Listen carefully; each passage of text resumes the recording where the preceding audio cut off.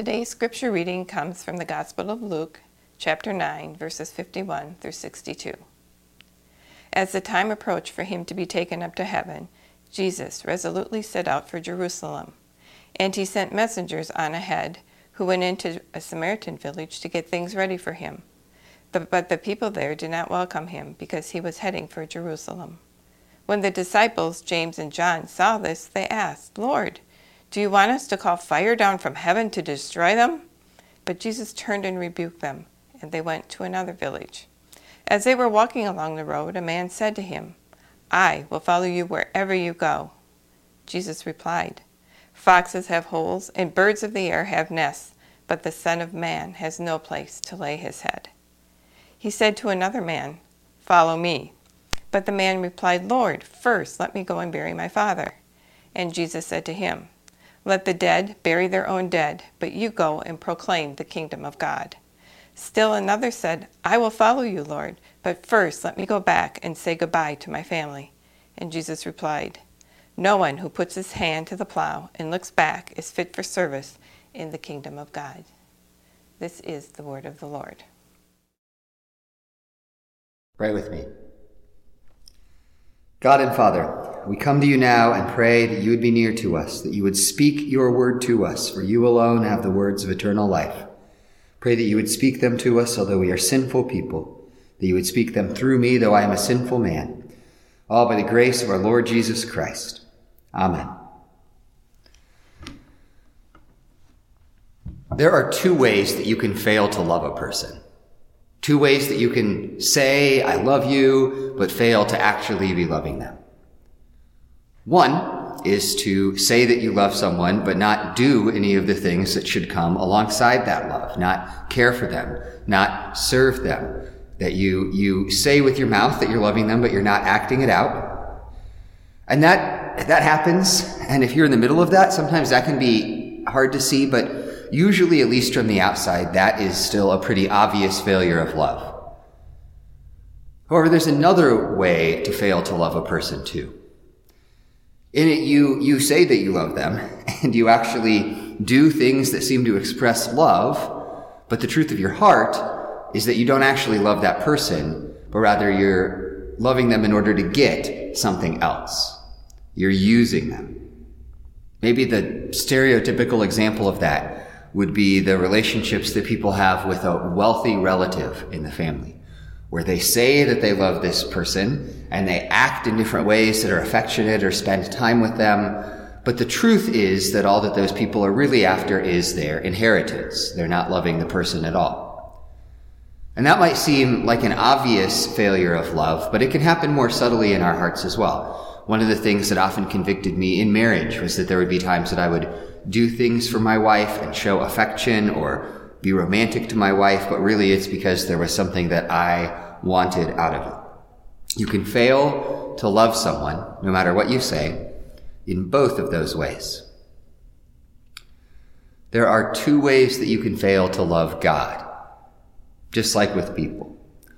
One is to say that you love God, but to not act like you love God. That's, again, maybe the more obvious failure, but Scripture does speak against it, right? If you love me, you will do what I command you to do. The whole idea of loving and worshiping and following Jesus means that we're seeking to live like him and obey him and serve him. You can fail to love God in that way. But there's a deeper way that you can fail to love God as well.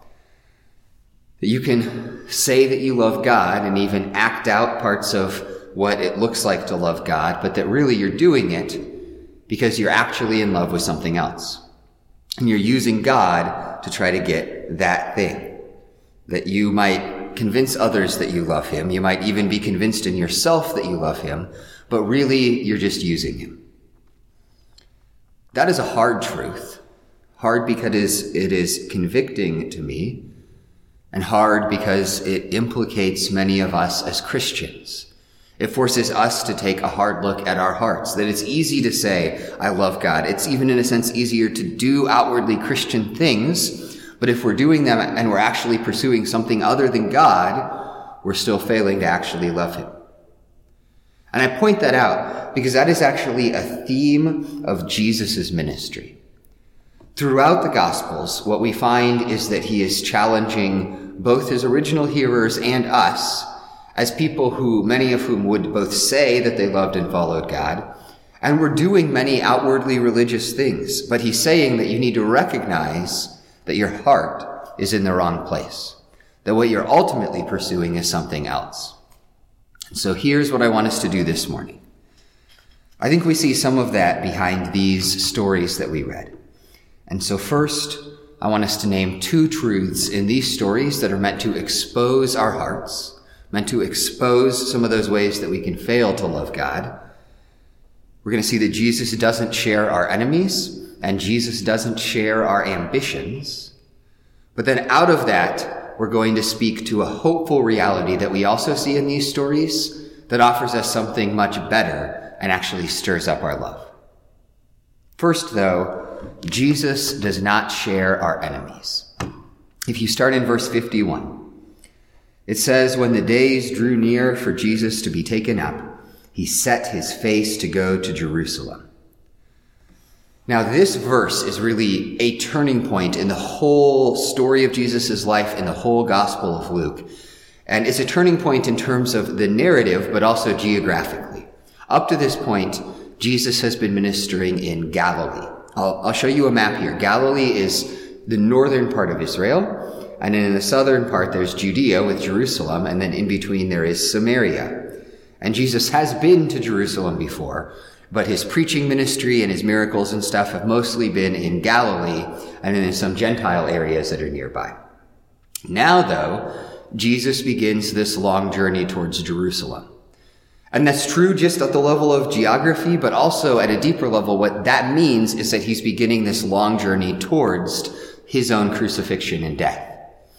It's no accident that twice in Luke 9, leading up to this point, Jesus prophesies that he's about to be crucified. It says the time has come for Jesus to be taken up, which is another image of his death and resurrection and ascension. So Jesus sets his face towards Jerusalem, sets his face towards this work that he is coming to do. But along the way in Luke, while this is a turning point, there's going to be a lot of encounters. And we see our first few here. Pick up in verse 52. It says, "Jesus sent messengers ahead of him, who went and entered a village of the Samaritans to make preparations for him." So if you remember that map, as Jesus travels from Galilee to Jerusalem, Samaria lies in between. The thing to understand about Samaria is that the people who live in Samaria, the Samaritans, ethnically have Jewish heritage, but had also intermarried with Greeks and others who lived in the area. And religiously, while they would have claimed to worship the same God as Israel, they did not worship him according to the law and at the temple in Jerusalem, but instead they prayed to the golden calves that kings had erected in the Old Testament at these high places. And so on the one hand, they are sort of ethnically and religiously similar to the Israelites, but on the other hand, they're also different in these significant ways. And if you understand anything about humanity, you understand that that means that they and the Jews did not like each other.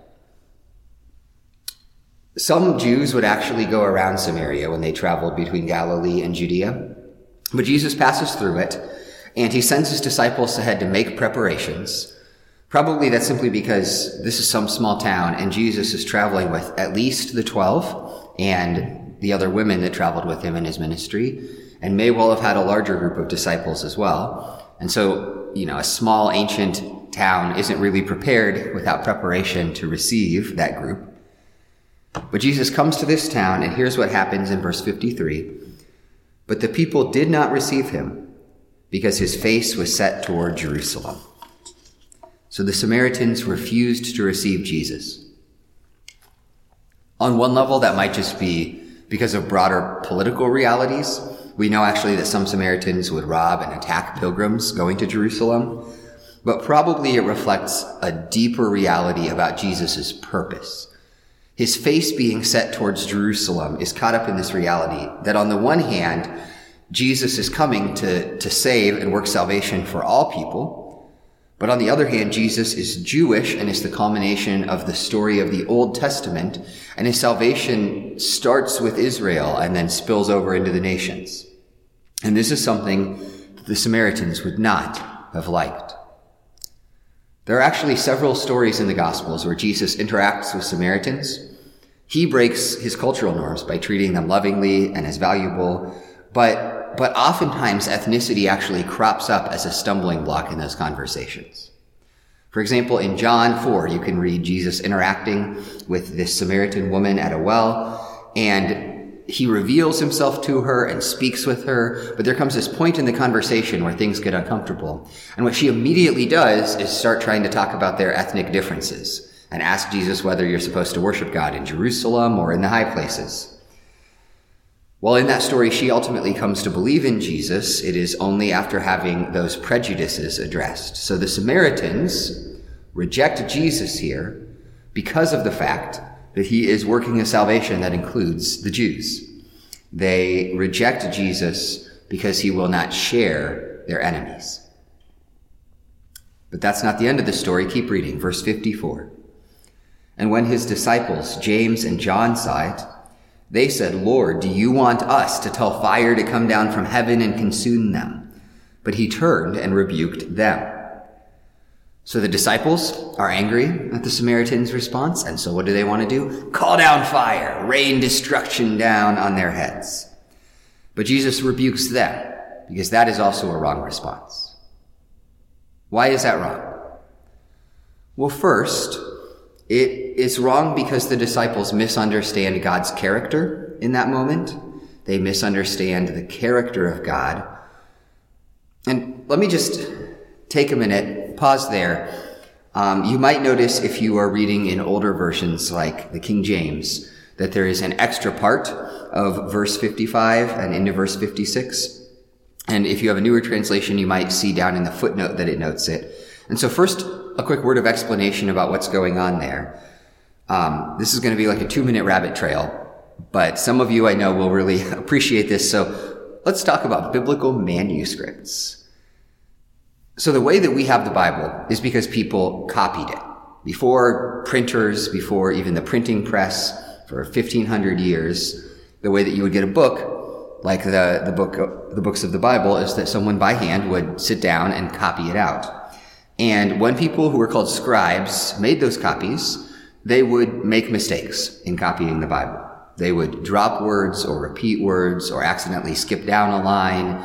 And sometimes, although this is rarer, in a lot of those ancient Bibles, people who owned them would then write notes as they studied them in the margins, which you might do in your Bible. And sometimes those would even get copied into the biblical text. And you might be thinking, come on, how could somebody do that? I wouldn't make that mistake. But to that I would just say, if you spent 8 to 10 hours a day, 6 days a week, copying down texts, you would make those kinds of mistakes. And I explain that because that's what seems to have happened here, that someone made a note in the margins of a manuscript about this verse, and then it got copied into that manuscript and then got copied in later manuscripts coming from it. Now, I know that idea makes some of us uncomfortable, because that means that some given manuscript of the Bible would have mistakes in it. And that's true. Here's the question, though. How do we know that we think that mistake happened? Why do we think that's what happened? Well, the answer is we don't just have one manuscript. We have thousands of manuscripts, including a number that are very close to the time of Jesus itself. And so what we can do, and what the church since its earliest days has always done, because we've always understood this, is that we've taken what manuscripts we have and we've compared them with each other to recognize times that those scribes would have made mistakes.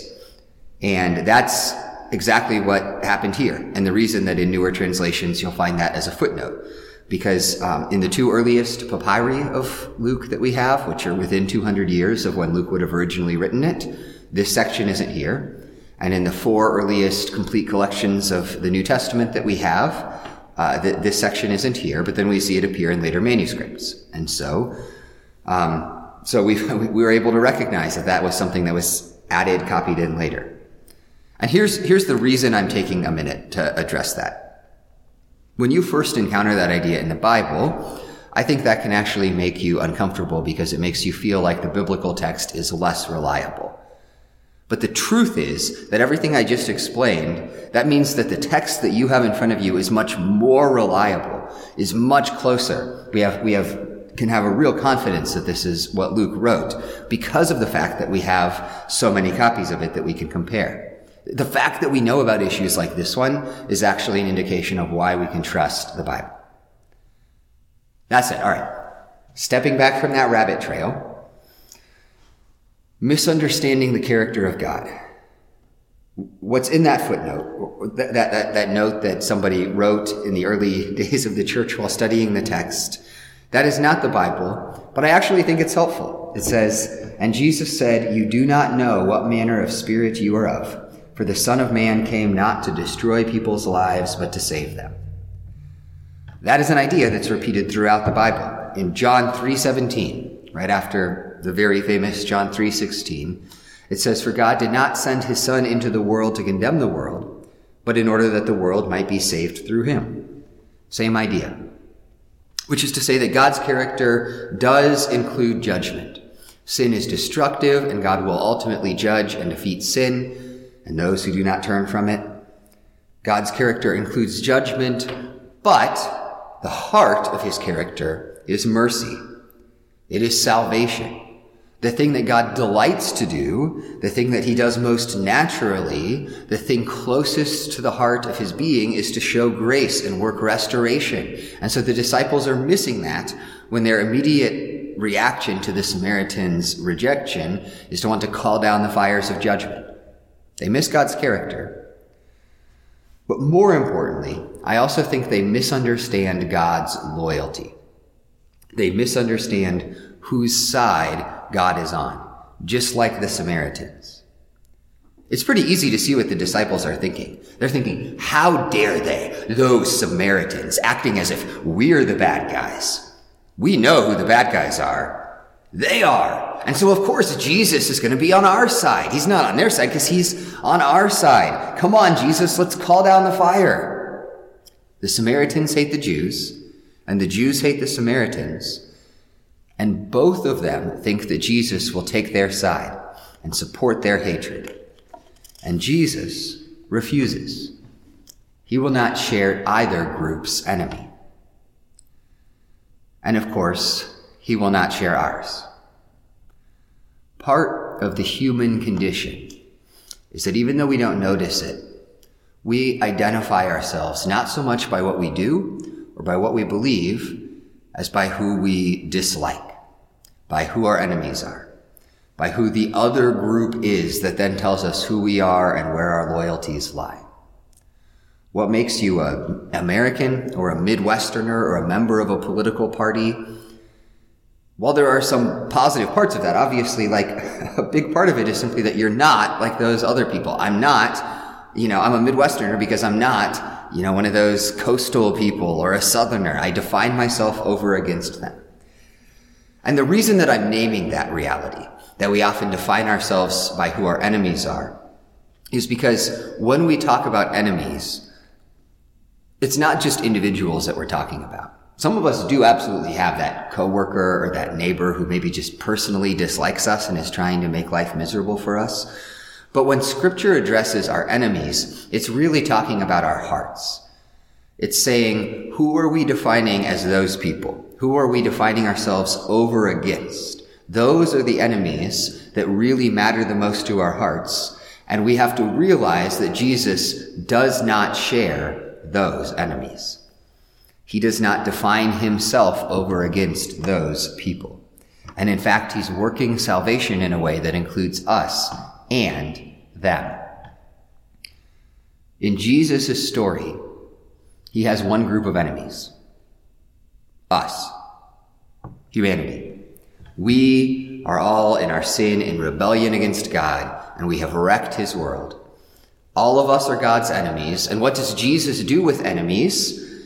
He comes as one of them to seek them and save them and forgive them and transform them by his word. We are all God's enemies, and God loves us and dies for us in order to make us his friends. That is how Jesus treats us. That is the way Jesus in your life has pursued and loved you. And that person that you define yourself against, that person in the other group, that is how Jesus treats and loves that person too. One of the surest ways to fail to love God is by reducing the scope of his love.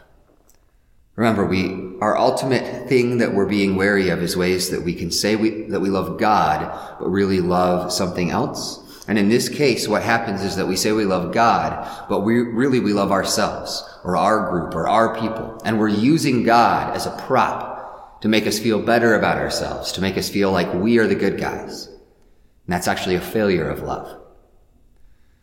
So Jesus doesn't share our enemies. We fail to love him rightly if we miss that fact.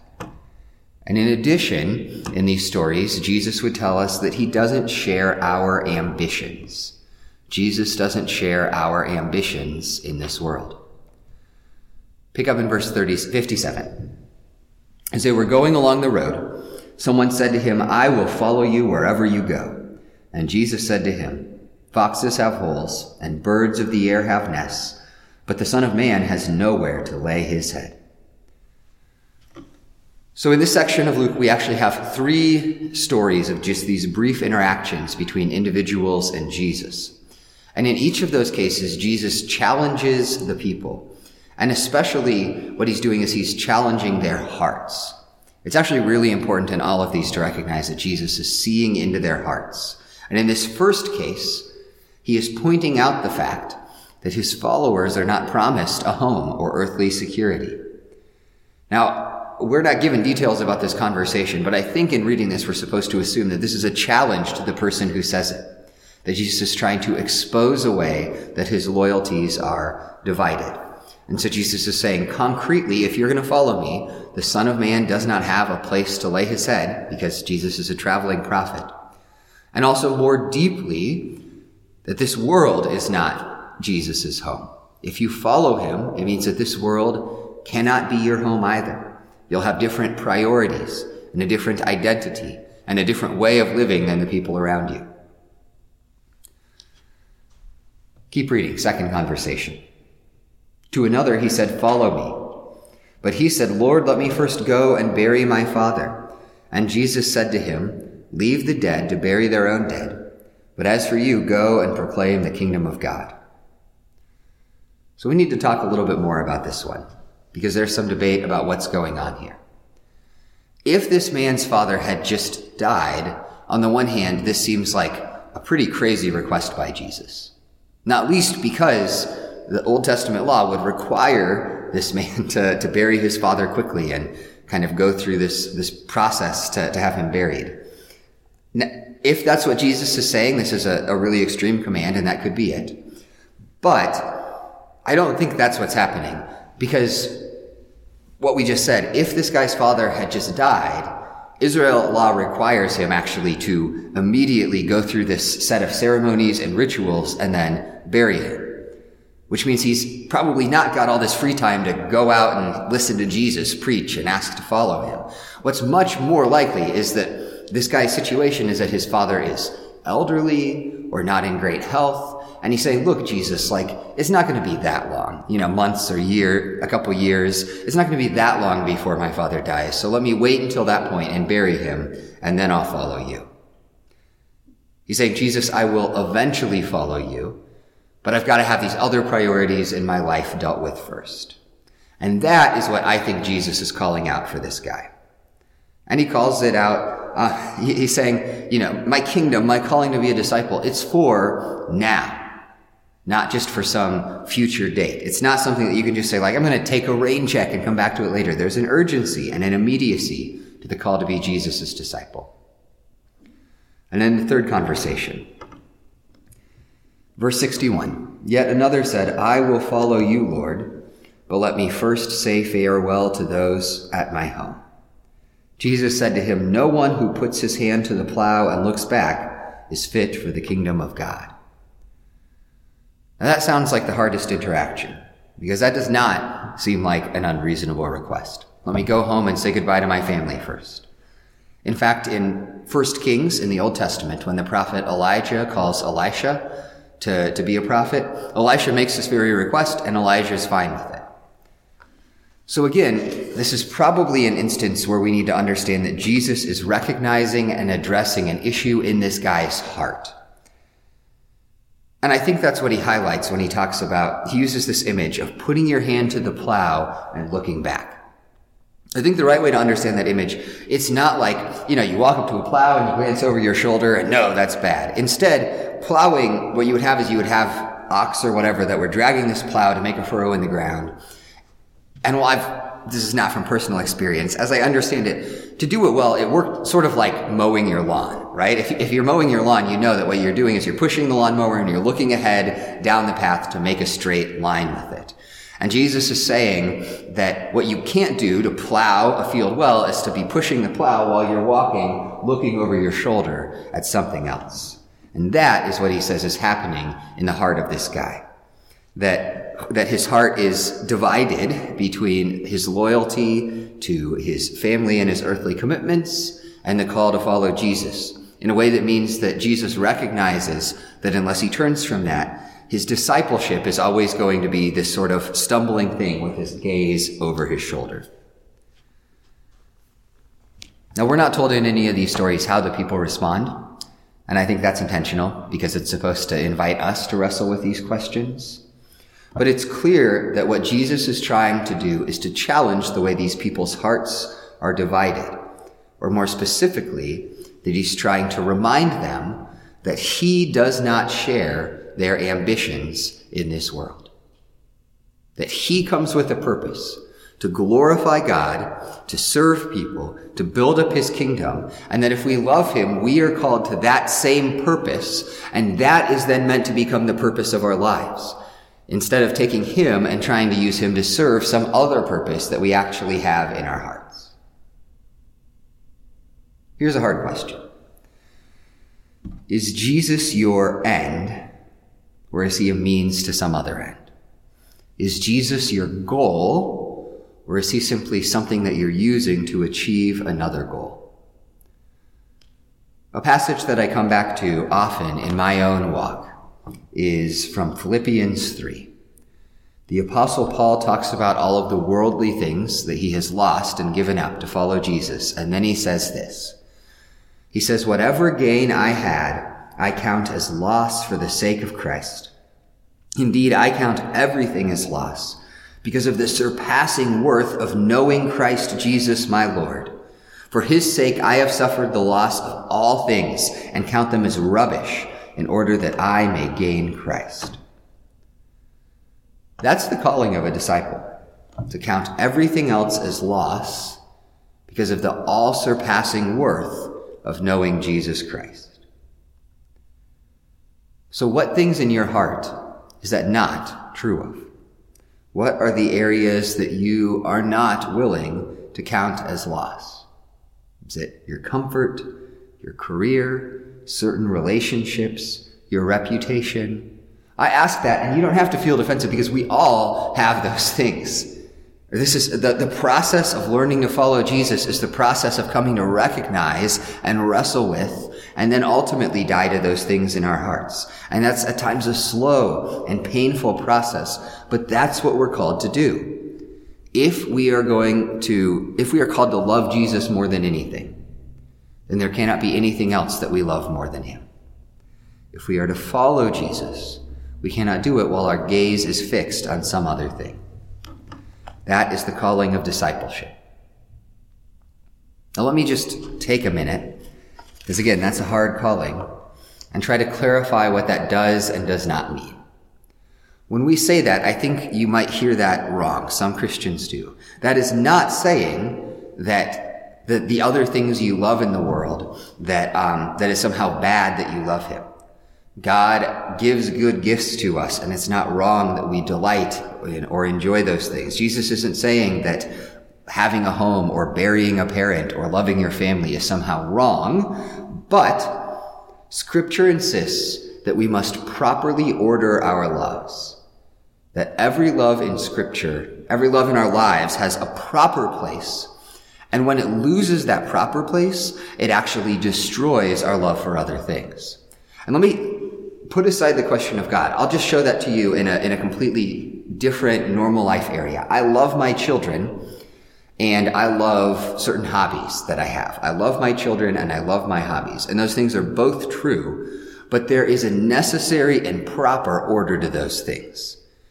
And if I love my hobbies more than I love my children, then I'm actually not loving my children at all. I mean, man, that totally is bad for kids, right? They feel neglected, they feel unimportant and diminished. The only way I can actually love both of those things is to love my children more, and at times sacrifice my hobbies and things that I'm going to do for fun because of my love for my children.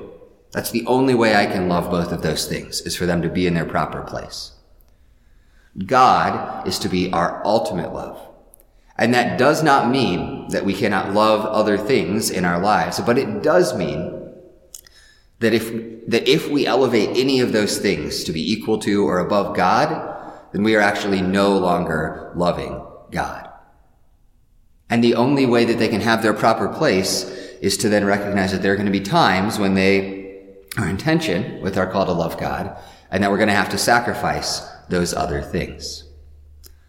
That's really what we have to watch for. Those times when our love for God and our love for something else in this world are in conflict with each other. Which do we choose? Because that reveals how our loves have been ordered. And if God is not at the center of our hearts, then we aren't really loving him as he ought. Instead, that's the way that God ends up becoming a means to some other end. So Jesus does not exist to share and support our other ambitions. They find a good place within his love, but he does not exist to serve those things.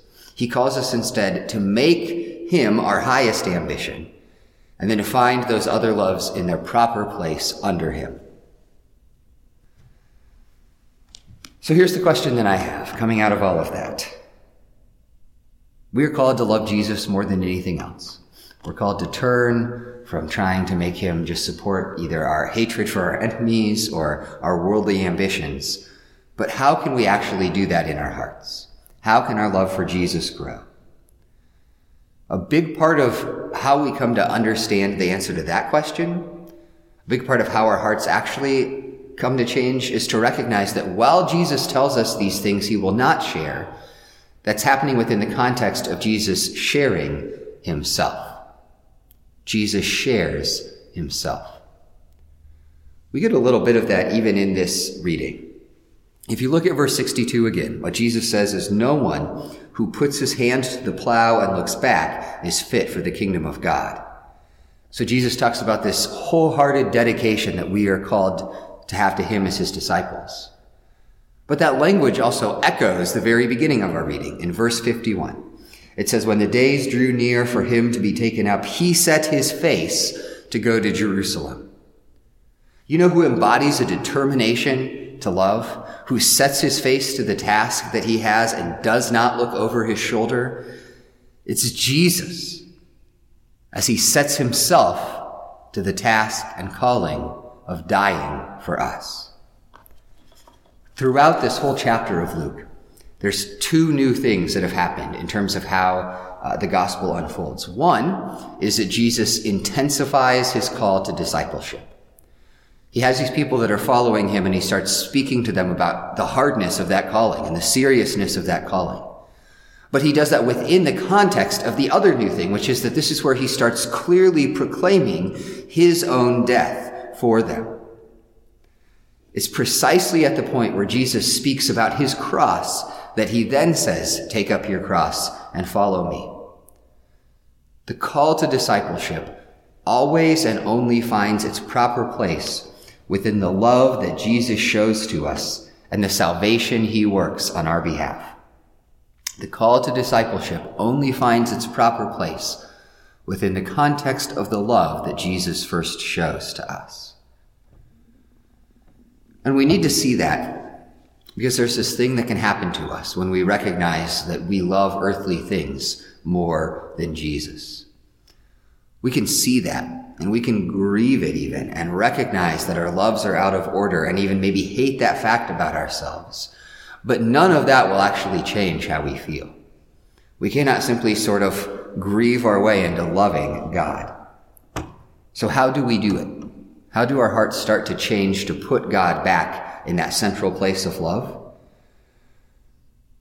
The Scottish thinker Thomas Chalmers once gave a very sermon called The Expulsive Power of a New Affection. The Expulsive Power of a New Affection. You can go read it online if you want. But basically he says there's two ways that you can change people's hearts. The first way is to try to just convince them that sin is bad, that the world is worthless. You can just try to attack their desire for sin. And I think a lot of Christians spend a lot of time doing that. And it's not bad inherently, but the problem is, and Chalmers points this out, that doesn't really work, because all you're trying to do is attack a desire, and it's like creating a vacuum, right? That you're just trying to suck the sinful desire out, but there's nothing left behind. And so it either rushes right back in, or some other sinful desire rushes in to take its place. Instead, Chalmers says there is another way to change the heart. And basically it works like this. Imagine you have a glass container, right? You've got this glass container, and you have all the equipment and technology in the world, and the question you're asked is, what's the easiest way to take the air out of this container? The answer is to fill it up with water, or with something else. That, yeah, you could try to rig up some machine to suck all the air out and again create that vacuum, but that's going to take a lot of work. It's far easier to change, or to fill this container simply by filling it with something else. And Chalmers says that our hearts work the same way. That you remove the desire for sin by replacing it with desire for God. He says the love of the world cannot be expunged by a mere demonstration of the world's worthlessness. But may it not be supplanted by the love of that which is more worthy than itself? He says the way to stop desiring sin is to replace it with the desire for God. But Chalmers doesn't just stop there, because then he recognizes there's a second question, which is, how do we gain that desire for God? What does it look like to fill it up with water? Because it's not as simple. Desire is not just an idea, right? I don't just think my way into desiring ice cream, and I don't think my way into desiring Jesus. The answer in Scripture, and the answer Chalmers gives in that sermon, is that the way that we fill ourselves up with that new desire is by being reminded of the gospel, the good news of God's love acted out for us in Jesus Christ. His free grace, his cross, his pursuit of us. As Chalmers puts it, he says, the way of expelling from the heart the love which transgresses the law is to admit into its receptacles the love which fulfills the law. Meaning the love that God acted out in Jesus by dying for us.